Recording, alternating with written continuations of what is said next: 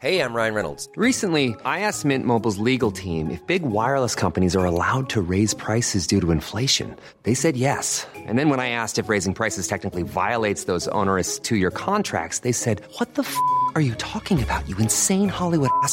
So to recap, we're cutting the price of Mint Unlimited from $30 a month to just $15 a month. Give it a try at mintmobile.com/switch. $45 up front for 3 months plus taxes and fees. Promo rate for new customers for limited time. Unlimited more than 40 gigabytes per month. Slows full terms at mintmobile.com. Planning for your next trip? Elevate your travel style with Quince. Quince has all the jet-setting essentials you'll want for your next getaway, like European linen, premium luggage options, buttery soft Italian leather bags, and so much more. And is all priced at 50 to 80% less than similar brands. Plus, Quince only works with factories that use safe and ethical manufacturing practices. Pack your bags with high-quality essentials you'll be wearing for vacations to come with Quince. Go to quince.com/pack for free shipping and 365-day returns. What's up, everybody? It's Joe LaPuma. You are listening to the Complex Sneakers Podcast. As always, I'm with my guys. First off, Mr. Matt Welty. How we doing, buddy? Hey, it's earlier in the week than normal, but we're here. Yes, sir. And, of course, Mr. Brendan Dunn. What's up, my man? Okay.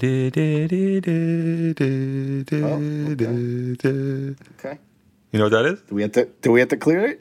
No, we're good. Okay. What's that from? It was supposed to be the Godfather theme. Are we okay? Did you do another one this weekend? It's been a running bit. I just want to get it out of the way at the top. Godfather 3, famously not very good. I fell asleep. It didn't capture my attention. I got to try again. That's how you spent some of your weekend, the long weekend? Man, it was a busy weekend. It was a hectic weekend. Whew. What did we do? How I went back to Long Island. I had some nice bolognese. If we're talking, Godfather and some Italian, let's make that connection. Paint the picture for me. My Joe. mom's infamous bolognese always hits. Okay. And it was nice to chill out a little bit, and it felt like Friday, because the weather was so nice. It actually felt like a real day off. Mm-hmm.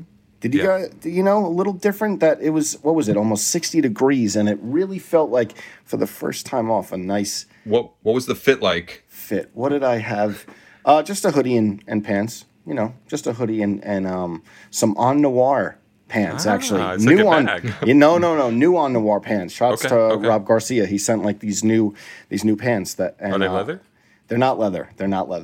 Kind of like a nylon material, the type that swishes when you walk. Joe, have you worn leather pants once during quarantine or no? The last Instagram with the busy peas, those are On Noir leather pants from 2014, guys. Bringing that feeling back. Yeah, so, yes. How did it feel to have the dead animal skins caress the calves? Oh, it was, the calves caressing the calves. It's just like, you feel like you get your superpowers back a little bit when you put those on. So those On Noir leather pants, though, still hold up. And I've had them for a while. How'd you guys spend your weekend? I had a real ordeal on Friday that I hinted at to Welty, but I wanted to save the full story for the podcast. I think this was the day. It was a sunny day in Brooklyn, and technically we had the day off, right? It was a mental health day. Is that what that was? But we were still working because we had a shoot. But I left in the morning to go help a friend, Joe Holder, out because he had moved into a new place right near me, and so we were going to carry some furniture up the stairs.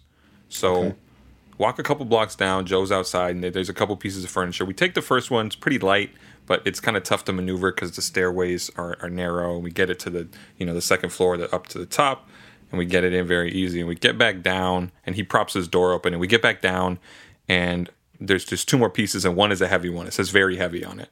So I'm like, let's just get that one out of the way, right? So we pick it up, and Joe's a Nike master trainer, so he's equipped for this type of thing. Me, a little less so. I had to set it on my shoulders for a lot and just walk it up there. But we're finessing it and we're maneuvering it, and we get it up to the top, right? We get it up to the top, and we set it on the banister briefly. Okay, and there's a little landing, a little half a hallway right outside his door, and we set it on the banister, and then just to take a break, and then we shift it down before we put it in the door.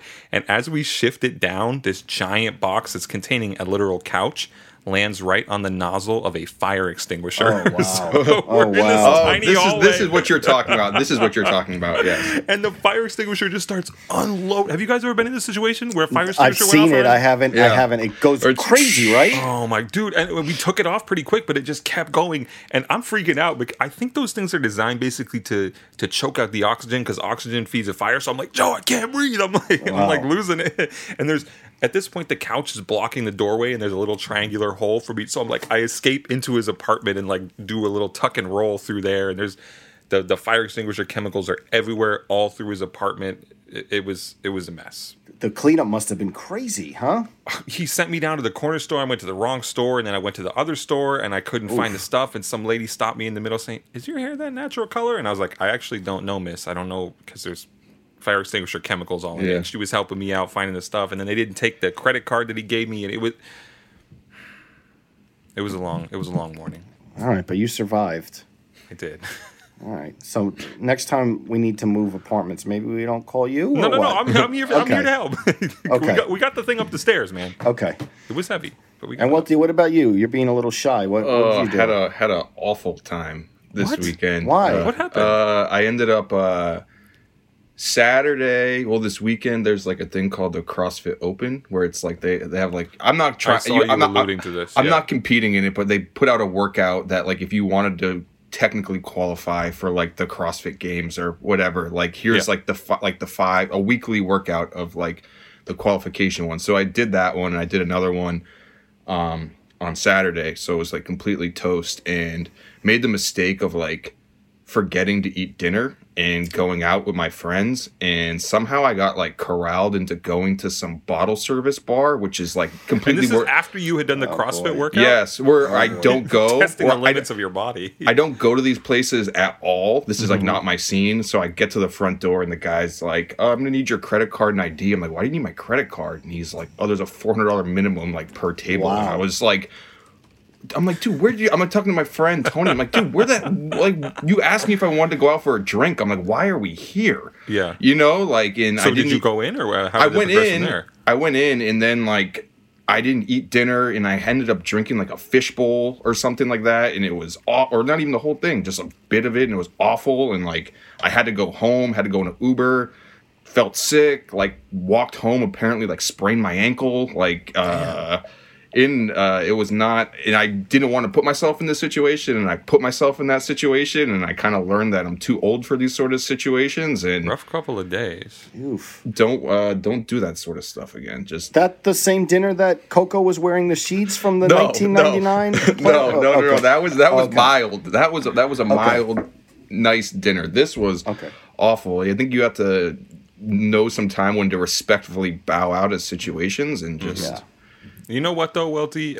As rough a couple of days you've been having, I feel like there is a shining silver lining around this dark cloud. There is a pair of sneakers on your way. It seems. Let's talk about or it. Hopefully. And I was wrong. Let's just get that out of the way right away. I was Fingers mistaken. crossed. We talked about this last week. Nick Diamond promising you the pair of shoes. I had thought that he had promised you the white diamonds. It is the Canary Diamond Dunk, the rarest of them all. Welty, where are we at with that right now? Got a DM from Nick last night saying, "What's your address?" Okay, and then that's a then good giving him the sign. address, then giving him the address, and him sending back the thumbs up emoji. Okay, That's so a good sign. Yellow Canary Diamond Dunks, the Soon to sequel land. to the Tiffany SB. What a big project! We talked about the Complex Con Madness. That might be showing up on your doorstep very soon. I hope so. We gonna do an unboxing on Twitch or what for those? Some We got to special celebrate the content? occasion. Are we gonna see him on the full size run cam or what? Possibly. Okay.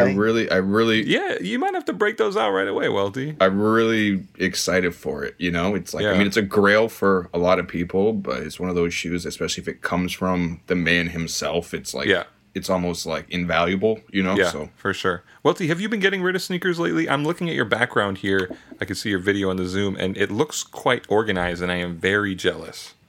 yeah, I mean, trying to keep it more for better appearances. I know we may have some things coming up in the future where we have to shoot things. So, Okay. you know, Joe, where are you at with your storage situation? I have been liquidating here and there. I was texting you guys this morning. I have to do like a full audit and figure out what I'm going to do.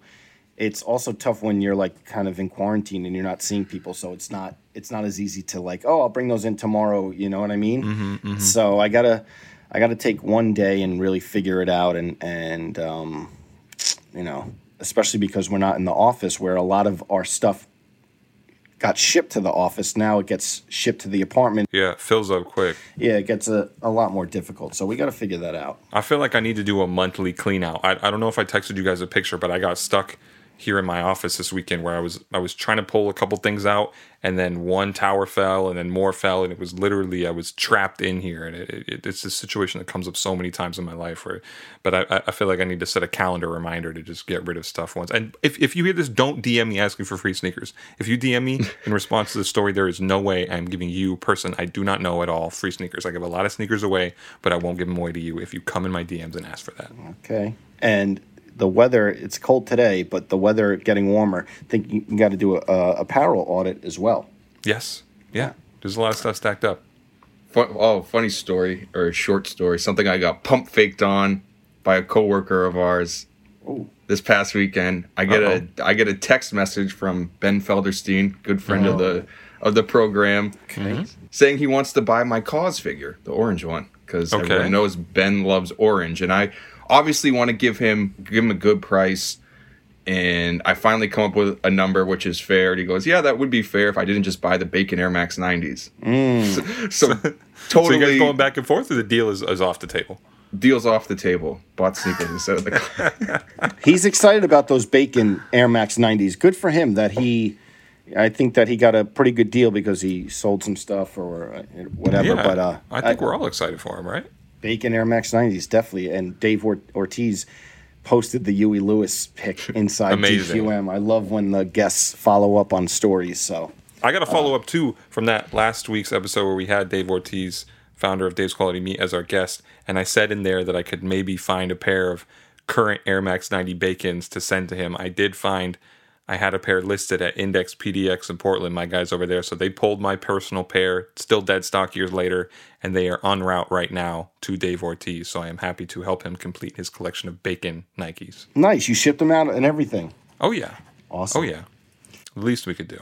Sneaker news this week, more dunks. Oh, the funny news over the weekend where Pirates, a leaker account, posted a supposed Virgil the 20 with all the photoshops on it, which, you know, as people are known to do on the internet, there'll be like people who get leaked information of shoes, and they get the word that maybe it's like a blue Air Jordan 7 just throwing a random thing, so they try to recreate like a photo rendering of it, and they haven't necessarily seen a photo, they just have the colorway description. Yeah, it's like the courthouse artist rendering of the shoe, you know? And he put together 20 photoshops of the Virgil the 20 dunks, which is rumored to come out sometime this year. And Virgil replies, "I couldn't create that many bad colorways if I tried." I like to see him participating in that way in this stuff. Do you think that there's actually going to be a 20 with 20 dunks of the same silo? I don't know. That's Nike's like already doing that at this point, speculate. You know? I hate to speculate, man. I don't know. Brendan Dunn's still hyped on the dunks, though, and we're all surprised by it. Yeah, every day it seems like he wants a new one, or every day, but the day before it's me saying I'm not buying anymore, and then the next day I'm saying I want a new one. But I really think I'm done at this point. Guys, March Madness is happening, right? Do we care about that at all? They canceled it last year because of coronavirus. How do we feel about UConn right now, Joe? UConn, Big East, a little shaky result. We lost, but I've been texting with Adam Caparel, and they're in the mix. I don't know how. What seed are they? We're in the mix. I'd have to check. Direct all sports questions to the Complex Sports Podcast. But let me see. I think we are a 7th seed. We're a 7th seed, and we're taking on Maryland, which is funny because Maryland was actually my first choice to go to college, but I didn't get in. University of Maryland. Oh, they weren't filling the college application essay? I guess not. I didn't get in, but I ended up at UConn, and I don't regret it. So, that's where I met Adam Caparel. So, hopefully a little bit of revenge in the first round. UConn 7th seed taking on Maryland. You guys going to watch the tournament? Don, you big into it? Oh, yeah, I'll pay attention to the Ducks for sure. You know, I mean, that's, you know, and also we were speaking about this earlier, Welty, but I'm excited to see Gonzaga as a number 1 seed. I don't know how you guys feel about Gonzaga, but Gonzaga was a big deal in the area I grew up in. So I always like to see them do well. Hope they do well. Welty, are you paying any attention? Rutgers actually made the tournament. I'm surprised. And that's like not a thing at all, right? Like Rutgers. No, Rutgers men's basketball team is, or at least the women's team is historically good, but the men's team historically bad. Do you have any hopes? Will you watch the game? Oh, sorry, I said game as if they're only going to play in one. Potential games. Will you watch them? Yes, I think they are probably only going to play in one game. And who do they have in the first round? Do you know off the top of your head? Again, like Joe said, direct all sports inquiries to the Complex Sports Podcast. Do not fault us for not knowing the exact seeding and schedule just yet. Last week was like the 10th anniversary of Kemba Walker's step back in the Big East tournament. Okay. And I remember me and the Complex GM, Donnie Kwok, actually were watching that as it was happening at a bar across the street from the old office on 23rd Street. So March Madness, the Big East tournaments, they're always a fun time. So hopefully this tournament is full of upsets and surprises. So always a good time. They're playing Clemson in the first round on Friday. You guys, I got a package. Can I get it? Can I get your permission to get a package? Yes, I heard it. Okay. I heard the doorbell. Go ahead. Sorry, guys, I don't want to make that a running bit, but it's just real life, you know? Anything special? No, it wasn't even for me, man. We could have skipped it. No, I think the most disappointing thing, Brendan, that you can agree on is that you're waiting for something or hoping that something good comes, and then you go and get the package downstairs, and it's a pair of Worst Take sneakers. How does that work? You guys, people send Worst Take sneakers week by week, or what? How does it work? Phil, who works on the production, he's always buying stuff for us. So whenever you see an Amazon package that you weren't expecting, that's always some knockoff sneakers from Phil on the full side Shouts to Phil. Team. Shouts to Phil. He helps me out too. We do appreciate it, even if we hate to see those packages on our doorstep. We shot with Lala. Episode out now. Really great. Yeah, that was a lot of fun.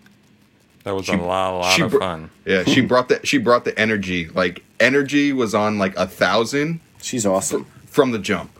Yeah, and also just good stories about sneakers in general. So definitely, please go watch that and hit the like button. Also, if you're listening to this, make sure you. I guess we don't have a like button for the podcast, but you know the deal. Subscribe. Leave a comment, leave a 5-star rating. Nothing less than 5 stars acceptable.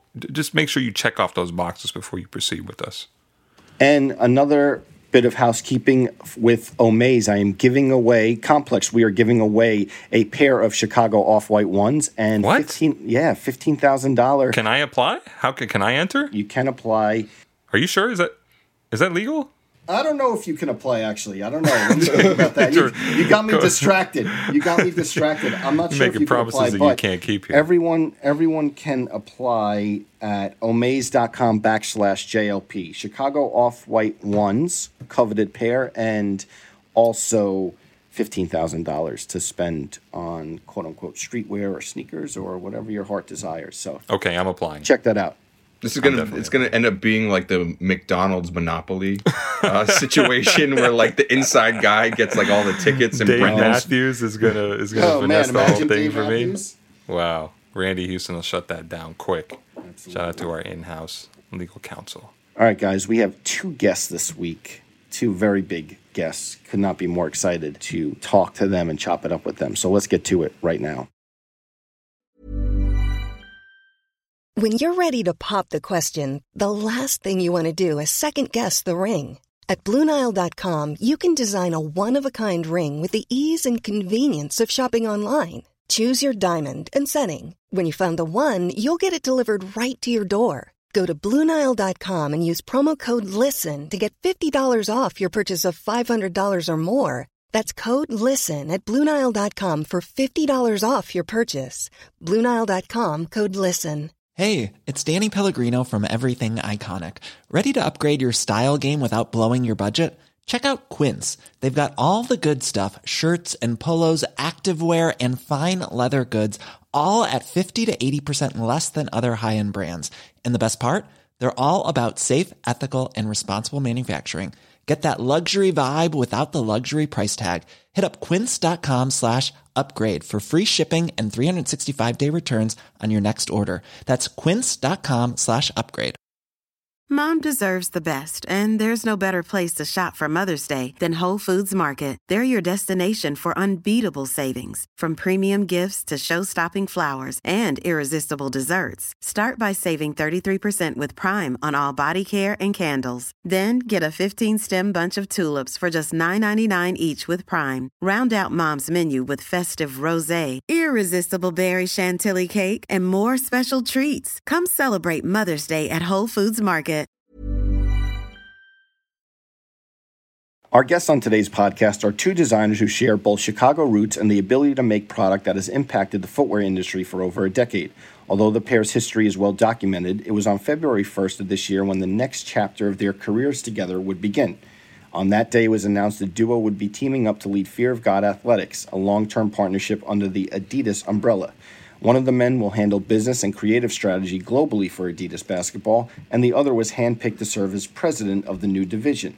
The move is sure to be not only one of the biggest stories in footwear this year, but perhaps will shape the future of the Three Stripes basketball division. In one of their first appearances together to discuss the monumental deal, we welcome to the podcast Jason Mayden and Jerry Lorenzo. Welcome, guys. Well, thank you guys for having us. Amazing. Yeah, so Jerry, we've spoken obviously on this podcast at length about your footwear resume and your history in this game. So I want to start actually with Jason, and we don't want to talk too much about the past here today. We want to talk about the present and the future. But Jason, for the audience, can you kind of take them through your history in the sneaker game? Yeah, I would say high level. I started at the age of 19, as Nike's first black product design intern and Jordan Brand's first design intern. So I've seen every evolution of this game from when it was a subculture, hitting on Nike Talk to now being a global phenomenon. Had my own company. I've consulted. I've done everything possible, invested. And I just feel, fortunate to have the type of career trajectory that allows me to stay relevant in different eras of the game. So I feel blessed. You've been there through so many eras, and this is obviously a new era for both of you. I want to know, how did you guys first connect, or how long have you been aware of each other on a professional level? We met personally in Seattle for the first time on the Yeezus tour, and our paths crossed at that moment for the first time. Jay was working kind of consulting with Ye. I was full-time at that time running merch and other aspects of Ye's, let's call them fashion endeavors. And then we just kind of stayed friends and connected from there. Did you guys talk about footwear in that first meeting? Was it a sneaker conversation? Oh, no, it was just, what's up? Just, very, wasn't in depth around sneakers or anything like that at that point. I actually didn't know, Jason, that you were part of the Kanye West organization in some cursory way at one point.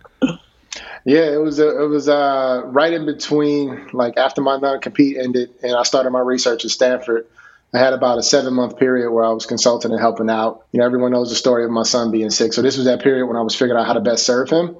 And, Ye was gracious enough to allow me to, stay involved, but he also understood that I had a higher calling by serving my children. So it was about a 7-month period when we first kind of got things cooking. Jason, not to go over the past too much, just to make the audience a little bit more familiar, some of like the bigger models that you've worked on in the past, you actually designed the Nike Monarch 2, so you're like kind of legendary in the dad shoe game, and also designed the Air Jordan 2009. So you got to do a signature Air Jordan sneaker as well. Yeah. I mean, I've done everything from work on digital innovation with Nike Plus and the Field Band to working on branding and logos for athletes like Carmelo and Michael Vick, and also footwear like the Monarch and the Game Shoe, plus a myriad of other, celebrity collaborations like the Eminem 2, all the original Dornbecker stuff.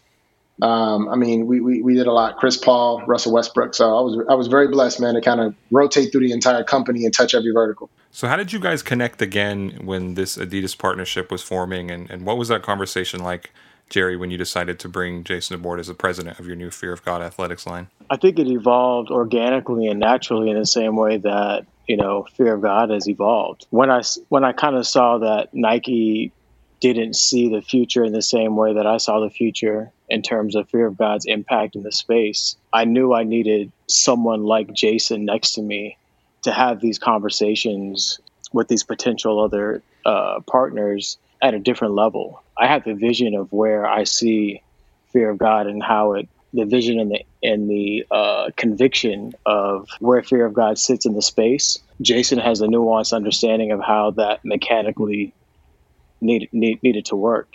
And in addition to that, I mean, we just align in so many other ways in terms of like the purpose and why we're doing what we're doing. And we both are clear that it's not about us. And we both are clear that we are trying to knock down doors for those coming after us. And then we connected immediately on that same understanding that, how do we work together for the generation coming up behind us? And that's what drives us. And that's the shared purpose and shared vision of a greater understanding and that unspoken thread that keeps us kind of tied together. And Jason, you had Super Heroic, and Jerry, obviously, Fear of God. When did you guys realize? Was it immediate after kind of the Nike situation? Like, we're both ready to jump into a big partnership with a big brand. Is that a Jason question, or is that a? Both of you guys. You both had your own brands, but going to now work with another big brand, coming off of Jason's Super Heroic, your own brand. I think to Jerry's point, it was organic. We never set out with the intention of saying, let's do business together. I think we were just aligned with our characters and our ethos and personal values, and a moment presented itself. Jerry, as a human being, the one thing that I tell people on the record is he showed up for me when it was inconvenient to show up. People love to celebrate you when things are going well, but when you hit turbulent times, that's when you see who your real friends are. And, because of the market shifting due to COVID, me having to liquidate the company and wind down and sell off pieces of it, a lot of people were like, hey, okay, is Jason someone to affiliate myself with? Because we don't know if he's still relevant, which is so weird to say. I'm working on kids' product, right?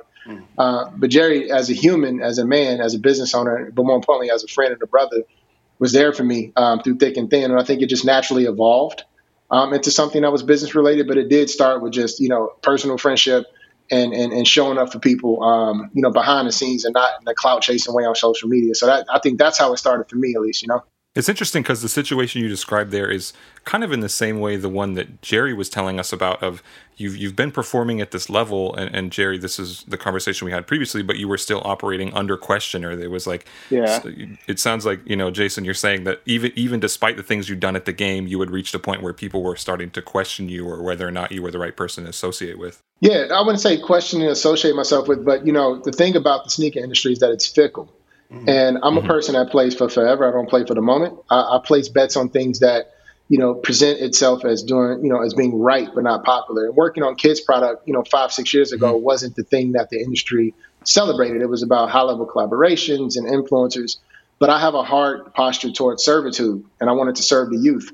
And now it's convenient. Everyone's talking about the youth and the metaverse and technology, but I think that was more of the thing. I was going against the trend or the expected place that I should be. Everyone figured I should start my own high fashion brand, but I had a heart for children. And so I think it was just me following my convictions, not following the current, cloud chase or trend that kind of put me in that position. I just think we both kind of share this like full understanding of where the market is and understanding of hype and clout and all those things. But we've been fighting against those trends. We've with Fear of God, we've been how do we create product that is outside of time and is outside of hype? And for us, we're fighting to get out of that conversation. And I think one of the things that was attractive of Adidas is their history and their product history. And I guess there's a Latin term that they use internally, which is like holy simplicity. And just the way that they approach product is the DNA in and of itself is in line with Fear of God's DNA, and just how we approach product and the design and the way the product feels. It's function first. It's the individual that's wearing it first.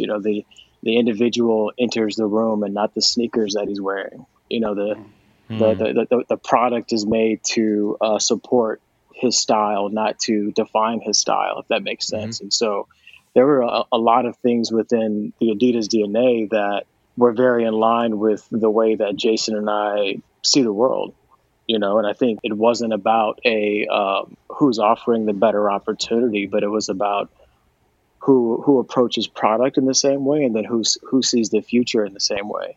And those are the two things that tie us together, you know, and I know the industry looks at it as, you know, clout and hype and bringing lifestyle to basketball, but it's so much deeper than that. You know, those are kind of the headlines of what the relationship appears to be, but it's definitely founded on something a lot deeper. And Jerry, we've talked about in the past, you love digging in the archives. How much have you got to dig so far? We've seen the billboard in Portland, but I know that you love to dig through the archives. How much have you got? How excited are you? Can you give us a little sneak peek of what you've been digging in to at Adidas headquarters? In all honesty, you know, at this point, because of COVID, we haven't even made it to Germany in the archives yet. You know, okay. So we've you know, been looking at the digital archive, and they obviously shared a lot with us in Portland. We've got designs that are set. We have, you know, education that still needs to happen as well, and so we're still looking to like get our hands dirty and like dig through those archives. I mean, you know, you mentioned it, Joe. It's like I just love to touch and feel and like see things firsthand. You know, pictures can only do so much, and so that's one of the things that we're looking forward to. But we're not letting that, you know, stop the process. You know, it's a long-term relationship. You know, and so we're working on some things now, but then we're in this for the long haul. So as soon as we get over to Germany and get digging in there, I'm sure that's going to inform some future decisions and future products. Speaking of archives, though, in the past, where does your both of your personal history start with Adidas and your memories of the brand early on? I keep talking, Jason. Can I go? Yeah, do your thing. Do your thing, bro. You flowing. I think a lot of my personal like memories of the brand are like super iconic. You know, I think Jason's favorite athlete is Jesse Owens. You know, I think of like Jesse Owens, Muhammad Ali. I think of Bob Marley, that, you know, all he wore was Adidas. And of course, you know, there's so many like, you know, revolutionary individuals that were championing the brand that were aspirational to me as a kid. You know, the Sambas were some of the first shoes that I had in high school that, you know, I would wear, you know, my Umbro short Daisy Dukes. I think we all had that at one point, like indoor early soccer. 90s, you know? Yeah. So, you know, what I love about the brand is like, there's this like juxtaposition of this association with these high level and revolutionaries, everyone from like Kanye West to like Mike Tyson and Muhammad Ali, and David Beckham. But the product has always taken a back seat, and I love how the product allows the individuals to shine. And you know, it's always felt like, you know, when I put on a pair of Adidas, I feel like it allows me to like, for my own swag to kind of like take precedent, you know, and I feel like I'm wearing the shoes, not like the shoes are wearing me. And there's something about that like timelessness around the brand that really is in line again with the way that Fear of God approaches design. You know, how are we making product that transcends time? You know, how are we making product that transcends hype? And I think that's the DNA of the brand. And I think, again, that was just what was so enticing for us. I mean, when I look to the relationship that I have with Nike, I feel like that was like the 12, 13, 14-year-old aspirational relationship of like, you know, wanting to be like Mike and all these other things that I got to do. And I'm so, you know, very humbled by the opportunity that Nike gave me. But as I look forward to the future, I feel like at the end of the day, like Fear of God as a brand is just more in line with, I guess, Adidas in the way that we both see the future, the way that we see product. And Jason, in your early memories of Adidas? Yeah, I mean, to Jerry's point, you know, my favorite athlete of all time is Jesse Owens. My favorite basketball player of all time is Michael Jordan. So my relationship with Adidas, you know, it was on the heels of, you know, people who stood in front of, you know, adversity and challenges, and they were authentically themselves. So FloJo, Muhammad Ali, you know, these people, Ron DMC, you know, crossing over and being a span breaker, and a kid who grew up in hip hop culture, he started to see the nuances of not being someone that fit in. You know, they made it okay to be other. And so for me, Adidas represents an idea more so than a product and a company. And our idea is individualism. And that's what I like about, this opportunity is we get a chance to paint a new narrative where the protagonist is the hero, not the artifact, not the product itself, but the person. And I think that's important for this generation when they're seeking, authenticity. And it's really hard to be authentic when you're trying to chase a trend, but it's really easy to be authentic when you're standing in your truth. And I think Adidas has always stood in their truth.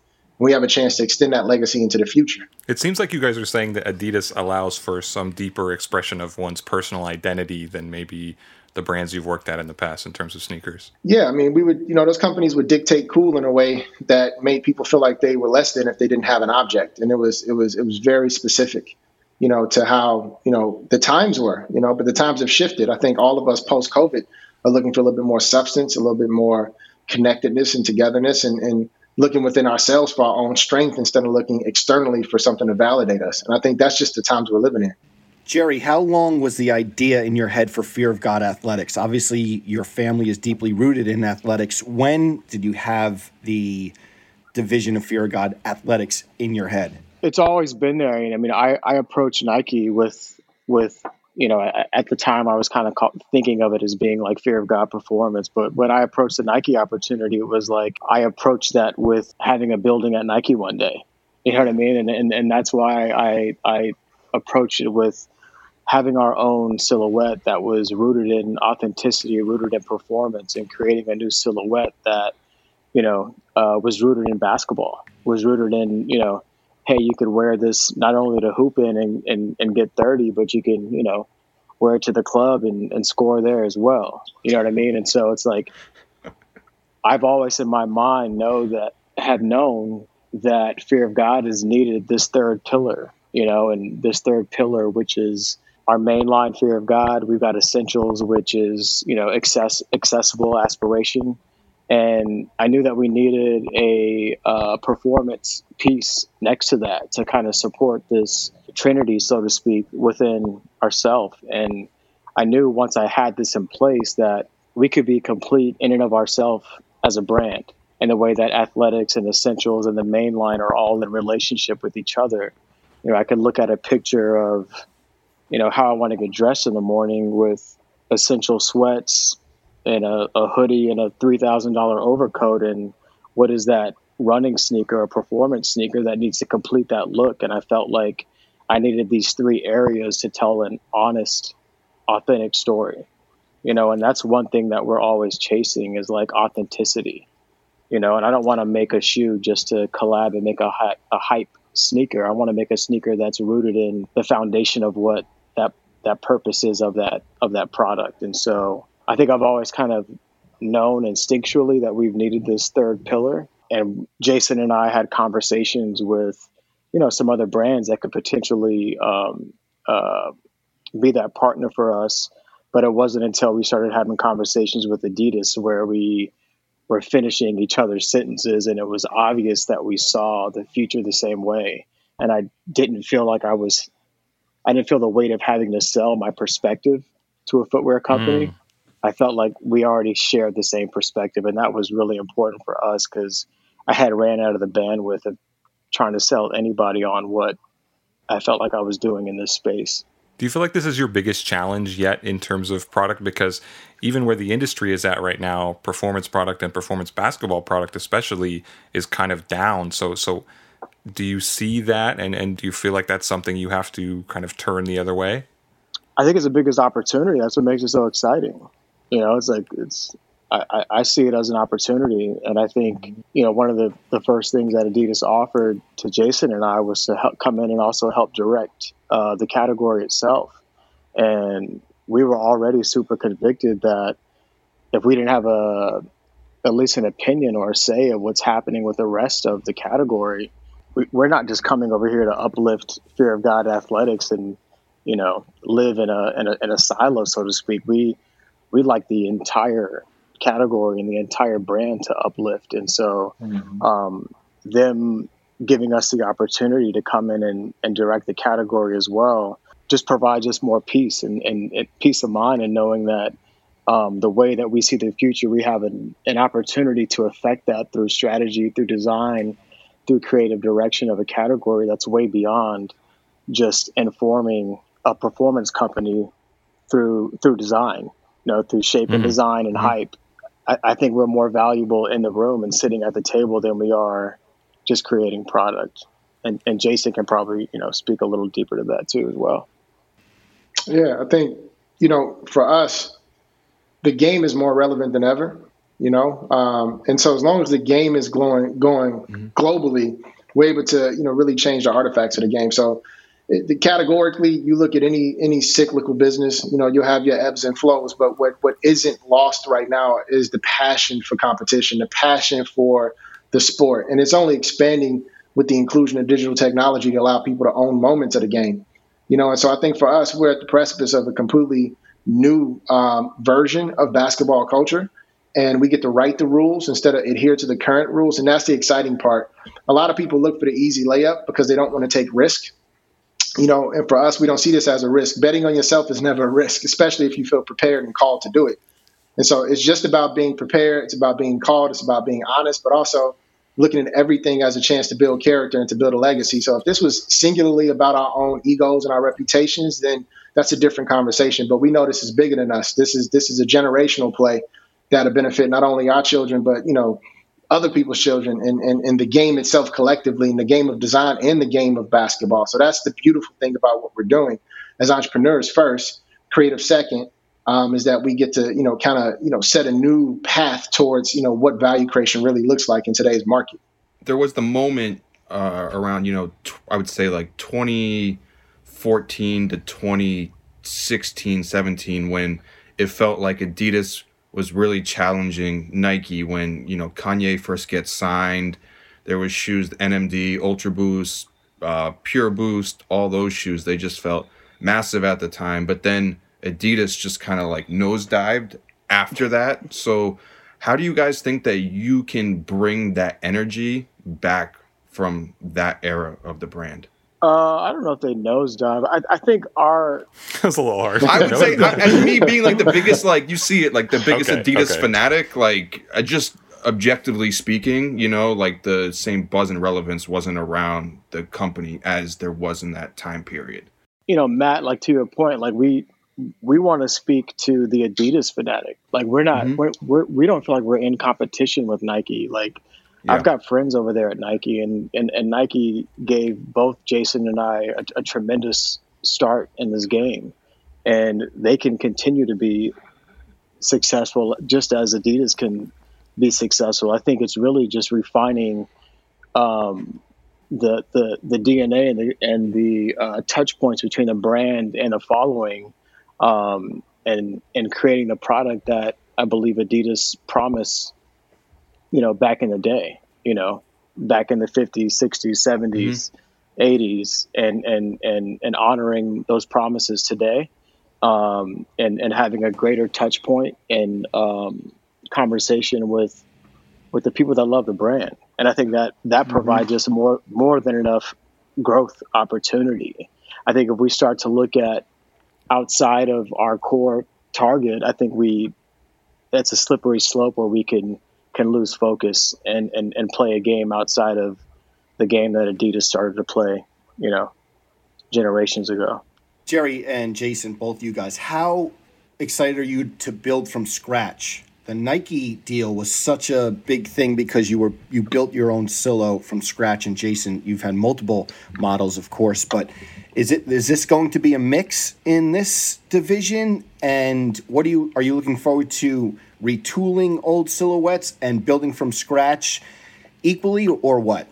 I mean, I think Jason's history, my history, you guys have seen it. Like we've built from scratch.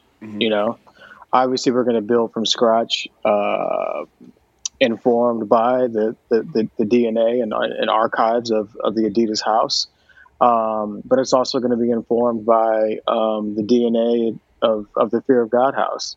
And I think that's what makes this so special is, how do we create product that's informed by the best of the two companies coming together, and not leaning too heavily on either side.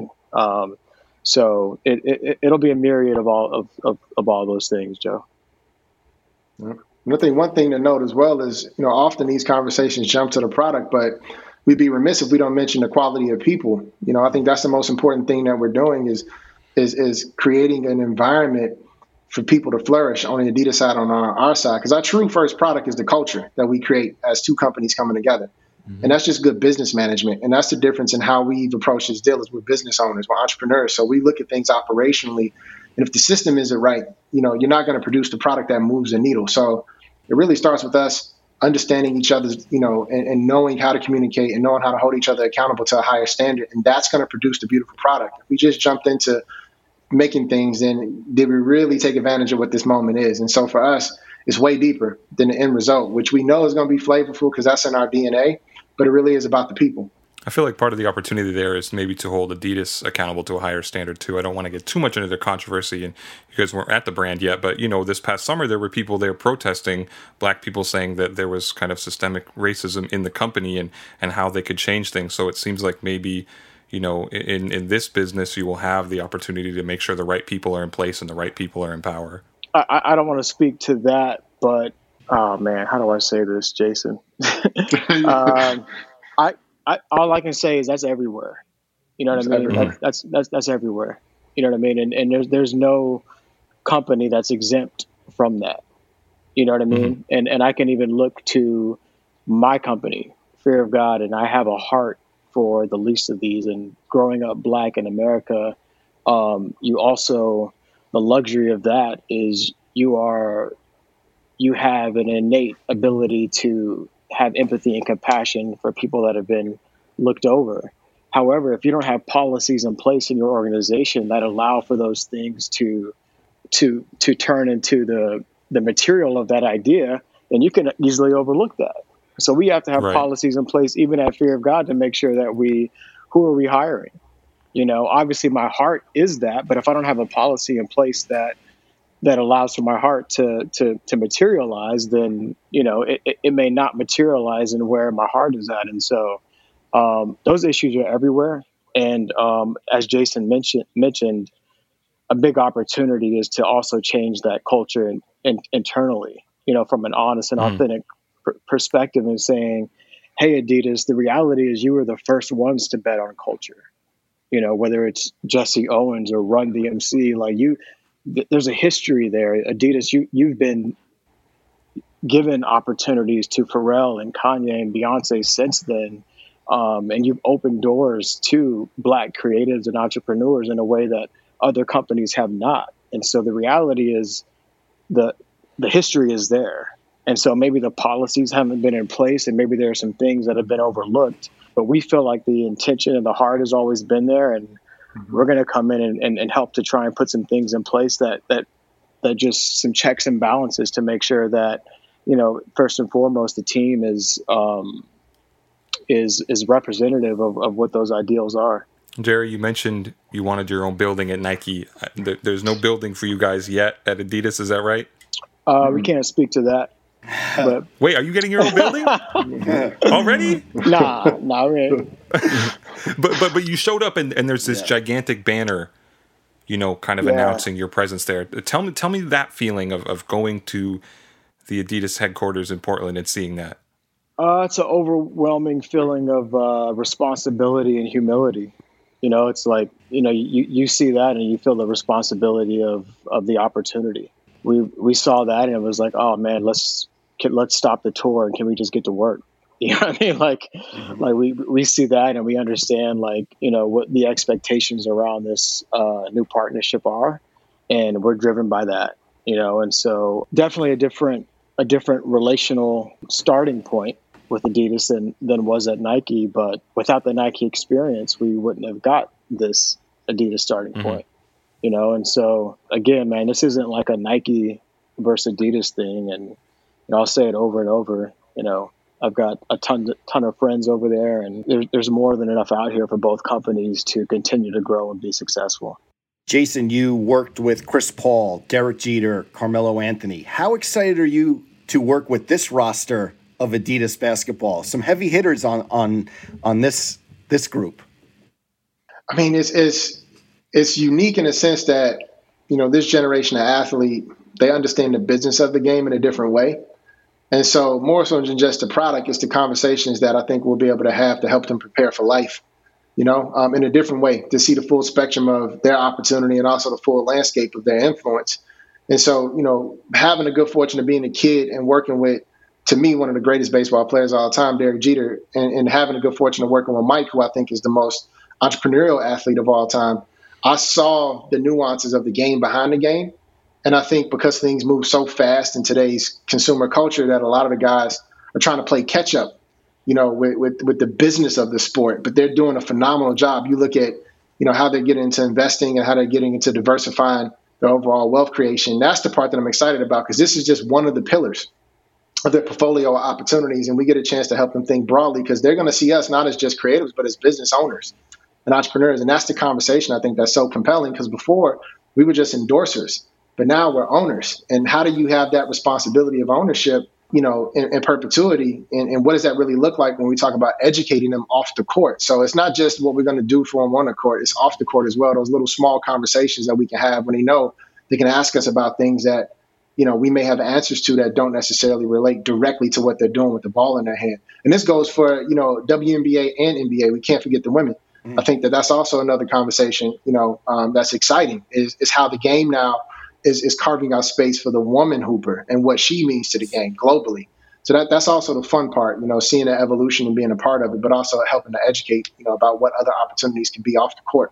I've seen you guys, wearing a lot of older models of Adidas. Jerry, you've been wearing the TRX Vintage, which I was super hyped about because that shoe launched in this, or came back in the Spezial line. Jason, you've been wearing the Oyster Holding 350s, another Spezial shoe, but it seems like the white Samba is the team uniform. And I mean, Rocky was wearing them. Is that the code? If you get initiated into the Fear of God athletics, you got to put the white Sambas on.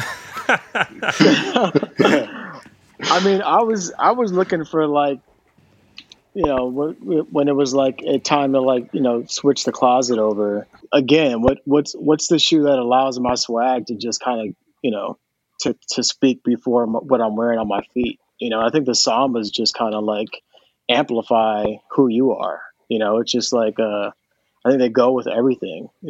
Jeans, sweats, shorts. You know what I mean? It's just one of those shoes that the shape, the design, the color. I love the little gray hit on the toe, and that weird clay gum color, and the white and black. It goes with everything. And so, and I think, Joe, we talked about this, and you were asking why did I like the Y3?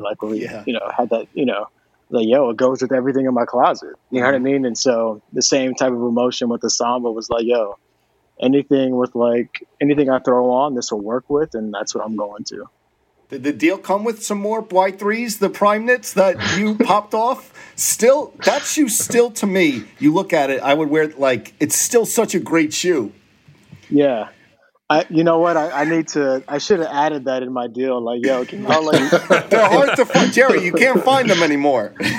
It was funny because we were actually talking about it beforehand, Joe, and that's the shoe that you wore in sneaker shopping that Cameron tried to make fun of you for wearing. Yes, he did. Cam thought they were Yeezys and was like, "What do you got Yeezys on?" I was like, "No, these aren't Yeezys." He tried to make fun of them, and it was one where listen, Cam is a jokester, obviously, but it's one where you are totally comfortable that shoe is a great shoe.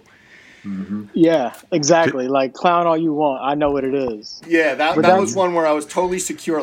Come on, man. But that's the essence to me of what Adidas is. Have your opinion. I know what it is. You know what I'm saying? Have your opinion of what I got on. You know what I mean? I know the roots of this and that. And I think for us, it's kind of just reconnecting that with culture, reconnecting that. I think there's been a little bit of a disconnection.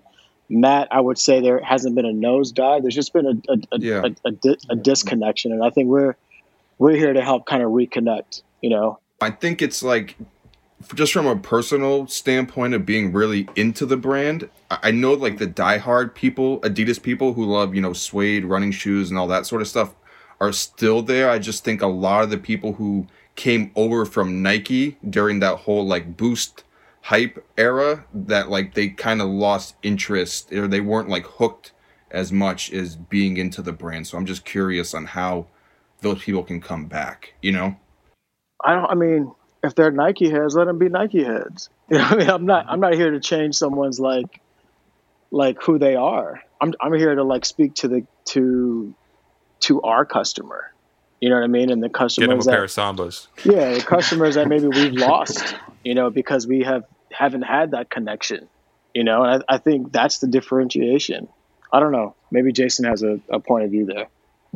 Yeah, I think it's just a generational shift. You know, a lot of the people who made the transition, inherited Nike from their parents or their older siblings. And you remember there was a generation that wasn't educated on the promise of Adidas. It missed out late 90s, early 2000s. There was no real conversation. And so that inflection point, you know, what people have to understand about trends is that it's always exciting at the beginning. And if you grow fast, it becomes harder and harder to sustain that conversation and sustain it in a way where you don't compromise the value of your brand. And I think Adidas made a smart decision to not try to use gimmicks to continue that dialogue, because it naturally whittled it down into the people who genuinely will rock with you, irrespective of if the product is meeting your needs. So his core demographic is there. We just have to serve him or her in an authentic way so that they can feel good about passing this brand down to their children. Like Jay said, we're not in competition with Nike. If anything, we're contrasting the swoosh. You know, we're just playing our game, doing our thing. I grew up in that company. I have, the godparents of my children come from that company. I love them for what they did for me. But I'm also looking at the future and what's possible. For that kid that wants something a little bit different, that feels like this conversation is important to him or her, we're just trying to introduce a new narrative that is valuable for this moment, because we can't be all things to all people, but we can super serve the people who love us the most, and that's what we're trying to do. Jason, when does that future start to pan out? Like, when do we see the first Fear of God Athletics Adidas product? You have to wait and see. 18 months? What does it look like, Jerry? I mean, Fear of God, it's like we put it out when it's ready. If it's ready in a month from now, we'll put it out. You know, if it's 18 months from now, we'll put it out then. So it's like, we always use this analogy of, being the lighthouse, and directing kind of when things happen and not being reactive to when the market says it should or when culture says it should. And we're looking to put out a product that speaks to the sustainability of the relationship.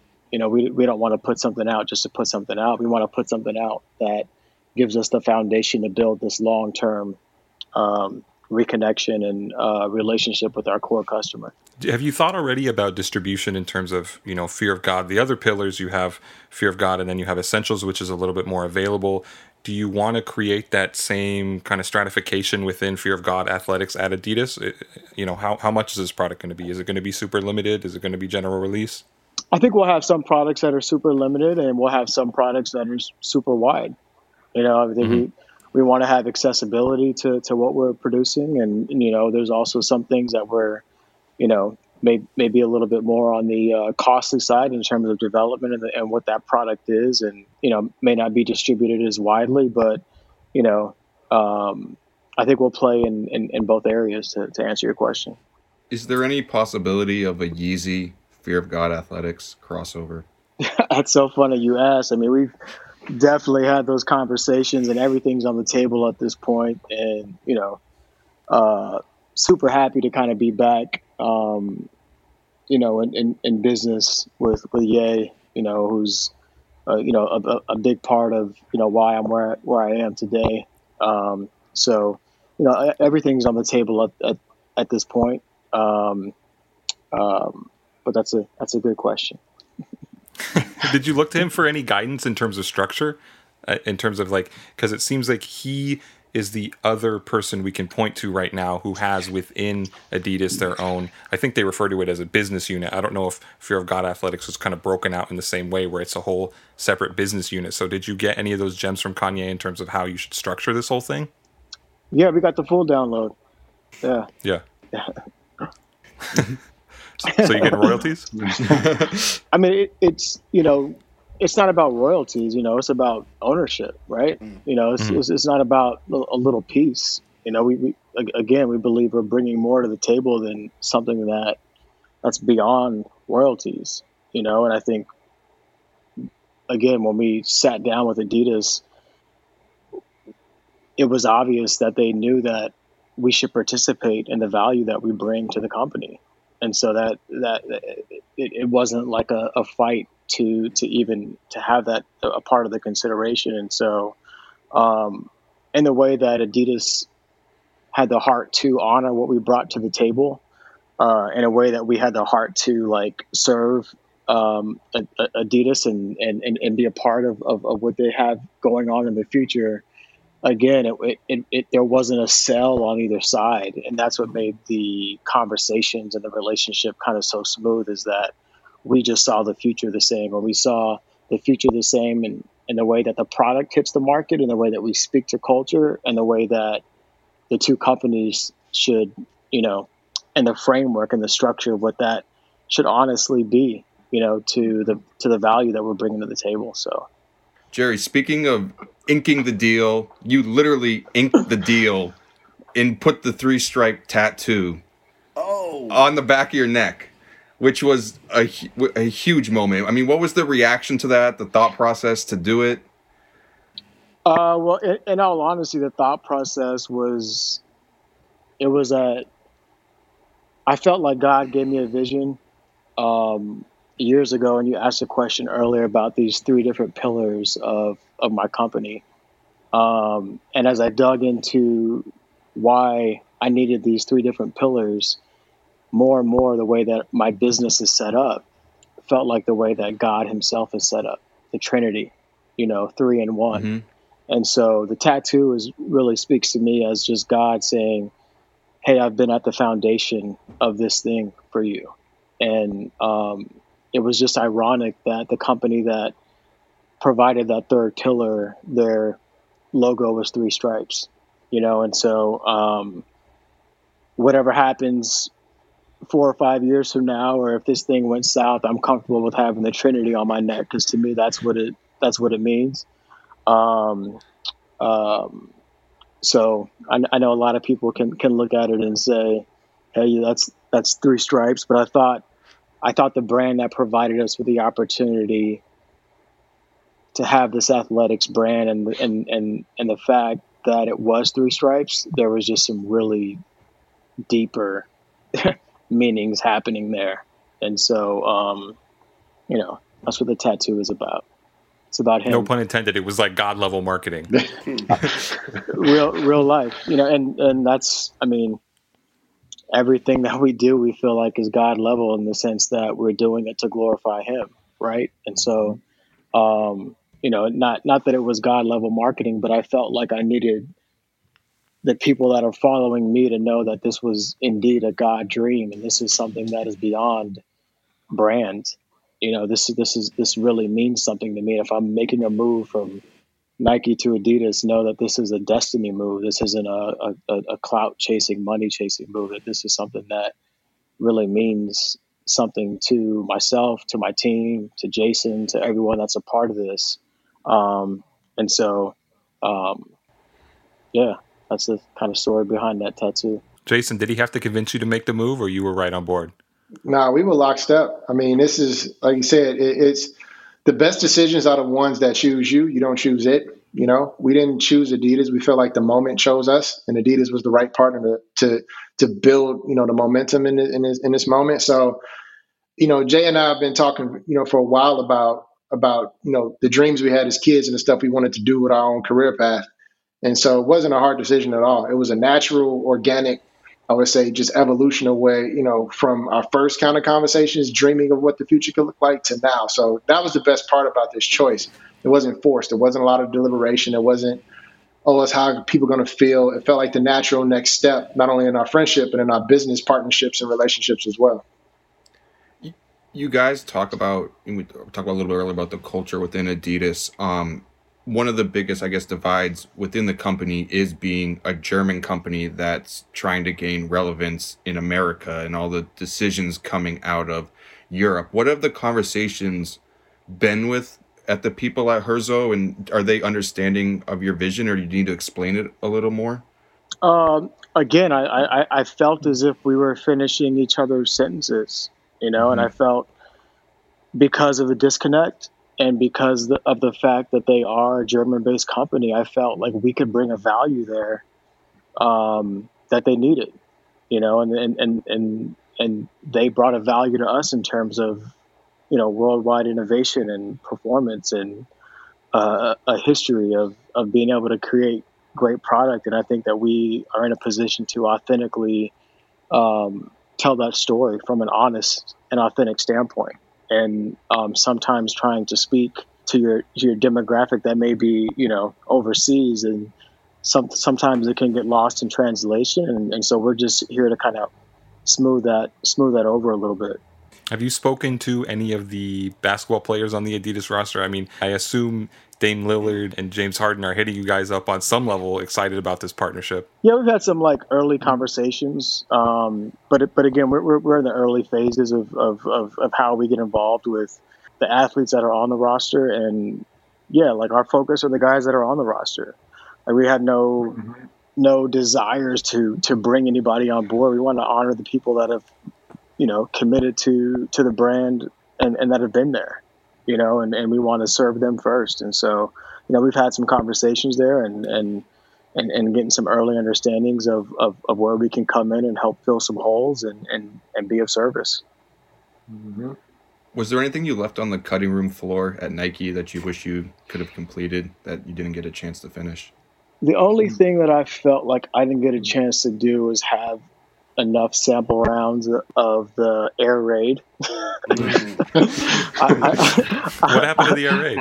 I feel like the friends and family raid was the best. I think it was better than the first two in terms of it was just cleaner. And I wish I would have had more sample rounds prior to the first two coming out, and would have led with that friends and family one. But outside of that, I mean, that experience was invaluable. I learned a lot of what I could bring to the table, and I learned a lot about what I could not bring to the table, which is why I made a call to Jason, as I saw that relationship, coming to an end, and I said, hey man, I feel like I have this, fashion side on lock, and I understand how this thing moves, but that experience at Nike and that corporate beast and I want to play in authenticity and performance. I need someone that understands the nuances of this, rocking with me. And, I feel like, Jason being the other Splash brother, brings a complementary, nuanced understanding of the industry that I really needed. I was really happy to have him on board and help our team kind of navigate this space in a way that I felt like I wasn't prepared the best to do so in our previous relationship. Yeah, Jerry, I was just going to ask, you obviously have a big team at Fear of God, but it's your baby. You created it. You came up with it. What's it like to now have a duo? You're part of a duo now in this new chapter with Jason. It feels good, man. It feels, it's like, any God-given dream is going to require some support, and you can't carry it on your own shoulders. And so I'm so happy to share this, with Jason. And the reality is everything else that I do across Essentials and Mainline is shared across other team members as well. And so have been sharing, and I'm excited to share more and get less and less off my plate as we continue to grow. And Jason has been, not just a business partner, but a real friend in terms of checking in and making sure that, the other parts of my life are getting fed, whether that's spiritual or making sure I'm getting my rest. And having someone that understands the weight of this position has been super, super helpful. So I love you, Jason. Thanks, man. All love, bro. All love. And Joe, you got a good point, because a lot of people assume that there's egos involved, and that, coming in and being number two to Jerry's number one, that somehow I'm taking a loss. But I don't see it that way. I feel tremendously blessed. It's almost like the story of Joseph in the Bible, and not to go super spiritual, but I think a lot of what he was good at was interpreting the Pharaoh's dream. And, knowing what Jerry's aspirations are, knowing that God has given me a certain experience that can help amplify that, I feel honored to be a part of this, something that's more meaningful and bigger than me. Because when you're out in this industry and you're building something, the thing people don't notice is the weight of how other people feel about your work. That's the stuff that people don't pay attention to. They see the highlights, but the lowlights are when you're by yourself wondering, can I keep producing? Can I keep this up? What are the sacrifices and the trade-offs? So to be able to be a brother and a friend and a partner in this way, I know the importance of the role that I play. And I think people in this industry have to understand, play your position. The accolades will come. Humility is one of the greatest forms of strength. It's not a weakness. And so by being in this position, I understand that what I represent is what it looks like to be a right hand, to be a wingman, to be a point person. And I think people have to understand that nothing that's built has ever been done by one lone individual genius. And at the end of the day, when, people have an opinion about whatever Jerry has done in the past, that opinion is on me as well. And so I'm here not only to make sure that people understand that this is a whole human being. What you guys see on social media is the end result of a lot of the behind the scenes things, the 10,000 hours that this man puts in. And, I think, the myth of us being in competition in this industry is just a myth. So we get what this moment represents for a myriad of reasons. And that's why I think it's so special, because people are going to see, like Jay called earlier, the Splash Brothers, the creative version of the Splash Brothers, which I don't think this industry has seen before.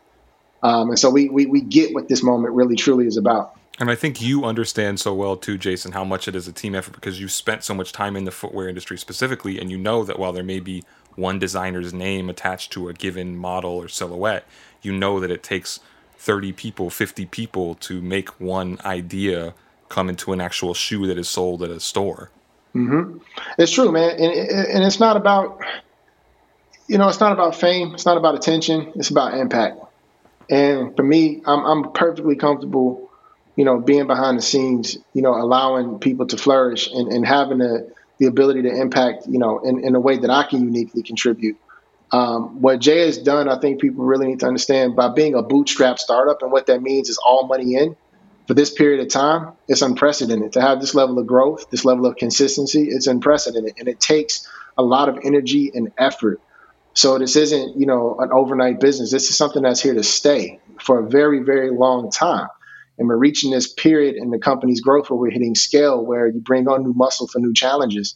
And, I think that's when we look back on this as a case study in entrepreneurship and business, people are going to be more impressed with the organization and the structure than I think they really, really are paying attention to right now. So to your point, MJ did what he did on the court, but there was a 72-person organization, 75-person organization that translated that into an operating business. Because you can have individuals that are wavy, but turning that into a business is a whole nother beast. And I think Jay, having his background, having an MBA, being in sports management, being in the front office of the Dodgers, people don't pay attention to the fact that this dude is a businessman. He's not a cool kid. He happens to be cool, but how he operates his business is on par with the greats. So that's what's exciting about this. Jerry, I wanted to ask you, when you made the announcement on Instagram, had an interesting footwear choice. Instead of wearing Adidas sneakers, you went with the Adilettes. I know people were like, oh, they're waiting for the first shoe you were going to wear by Adidas, and the announcement you threw on the Adilettes. What was the choice behind that, or your love for that slide? I think it's one of the greatest designs of all time. But that day we talked about it, and yeah, like. Not that we knew. I had a feeling I don't know. I'm not saying I had a feeling that it was going to be that slide, but we were taking bets on what shoes. No, I was just like, I totally get it. But go ahead, Jerry. I think there was two.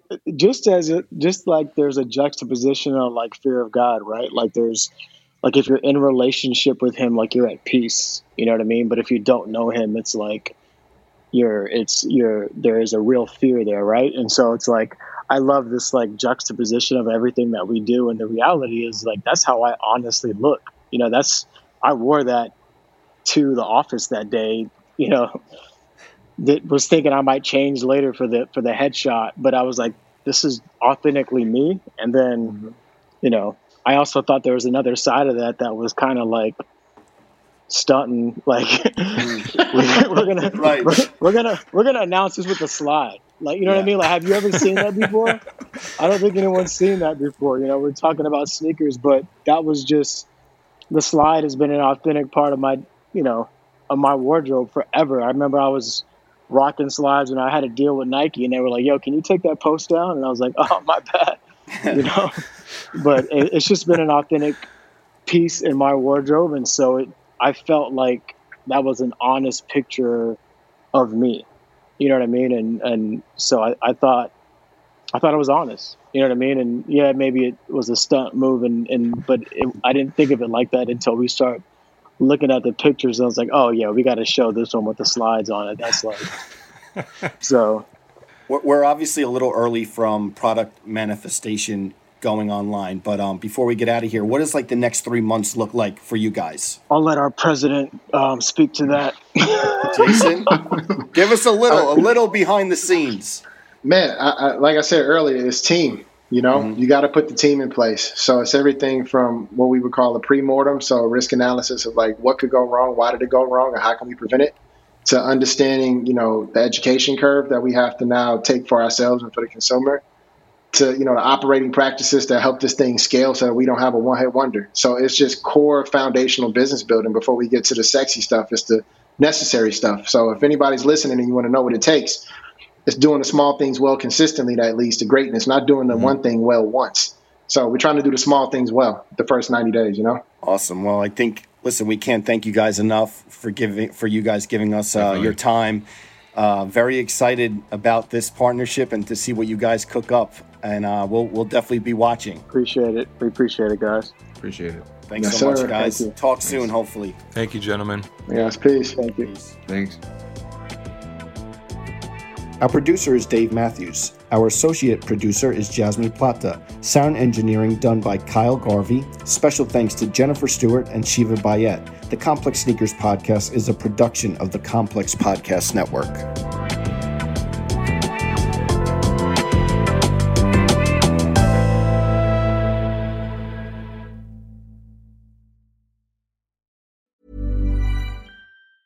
Planning for your next trip? Elevate your travel style with Quince. Quince has all the jet-setting essentials you'll want for your next getaway, like European linen, premium luggage options, buttery soft Italian leather bags, and so much more. And it's all priced at 50 to 80% less than similar brands. Plus, Quince only works with factories that use safe and ethical manufacturing practices. Pack your bags with high-quality essentials you'll be wearing for vacations to come with Quince. Go to quince.com/trip for free shipping and 365-day returns. This message comes from BOF sponsor eBay. You'll know real when you get it. It'll say eBay Authenticity Guarantee. And you'll feel it. Maybe it's a head-turning handbag, a watch that says it all, jewelry that makes you look like the gem, or sneakers and streetwear so fresh every step feels fly. eBay gets it. So look for the blue check mark next to that thing you love. And be confident that every inch, stitch, sole, and logo is checked by experts. With eBay Authenticity Guarantee, you can trust that feeling of real is always in reach. Ensure your next purchase is the real deal. Visit ebay.com for terms.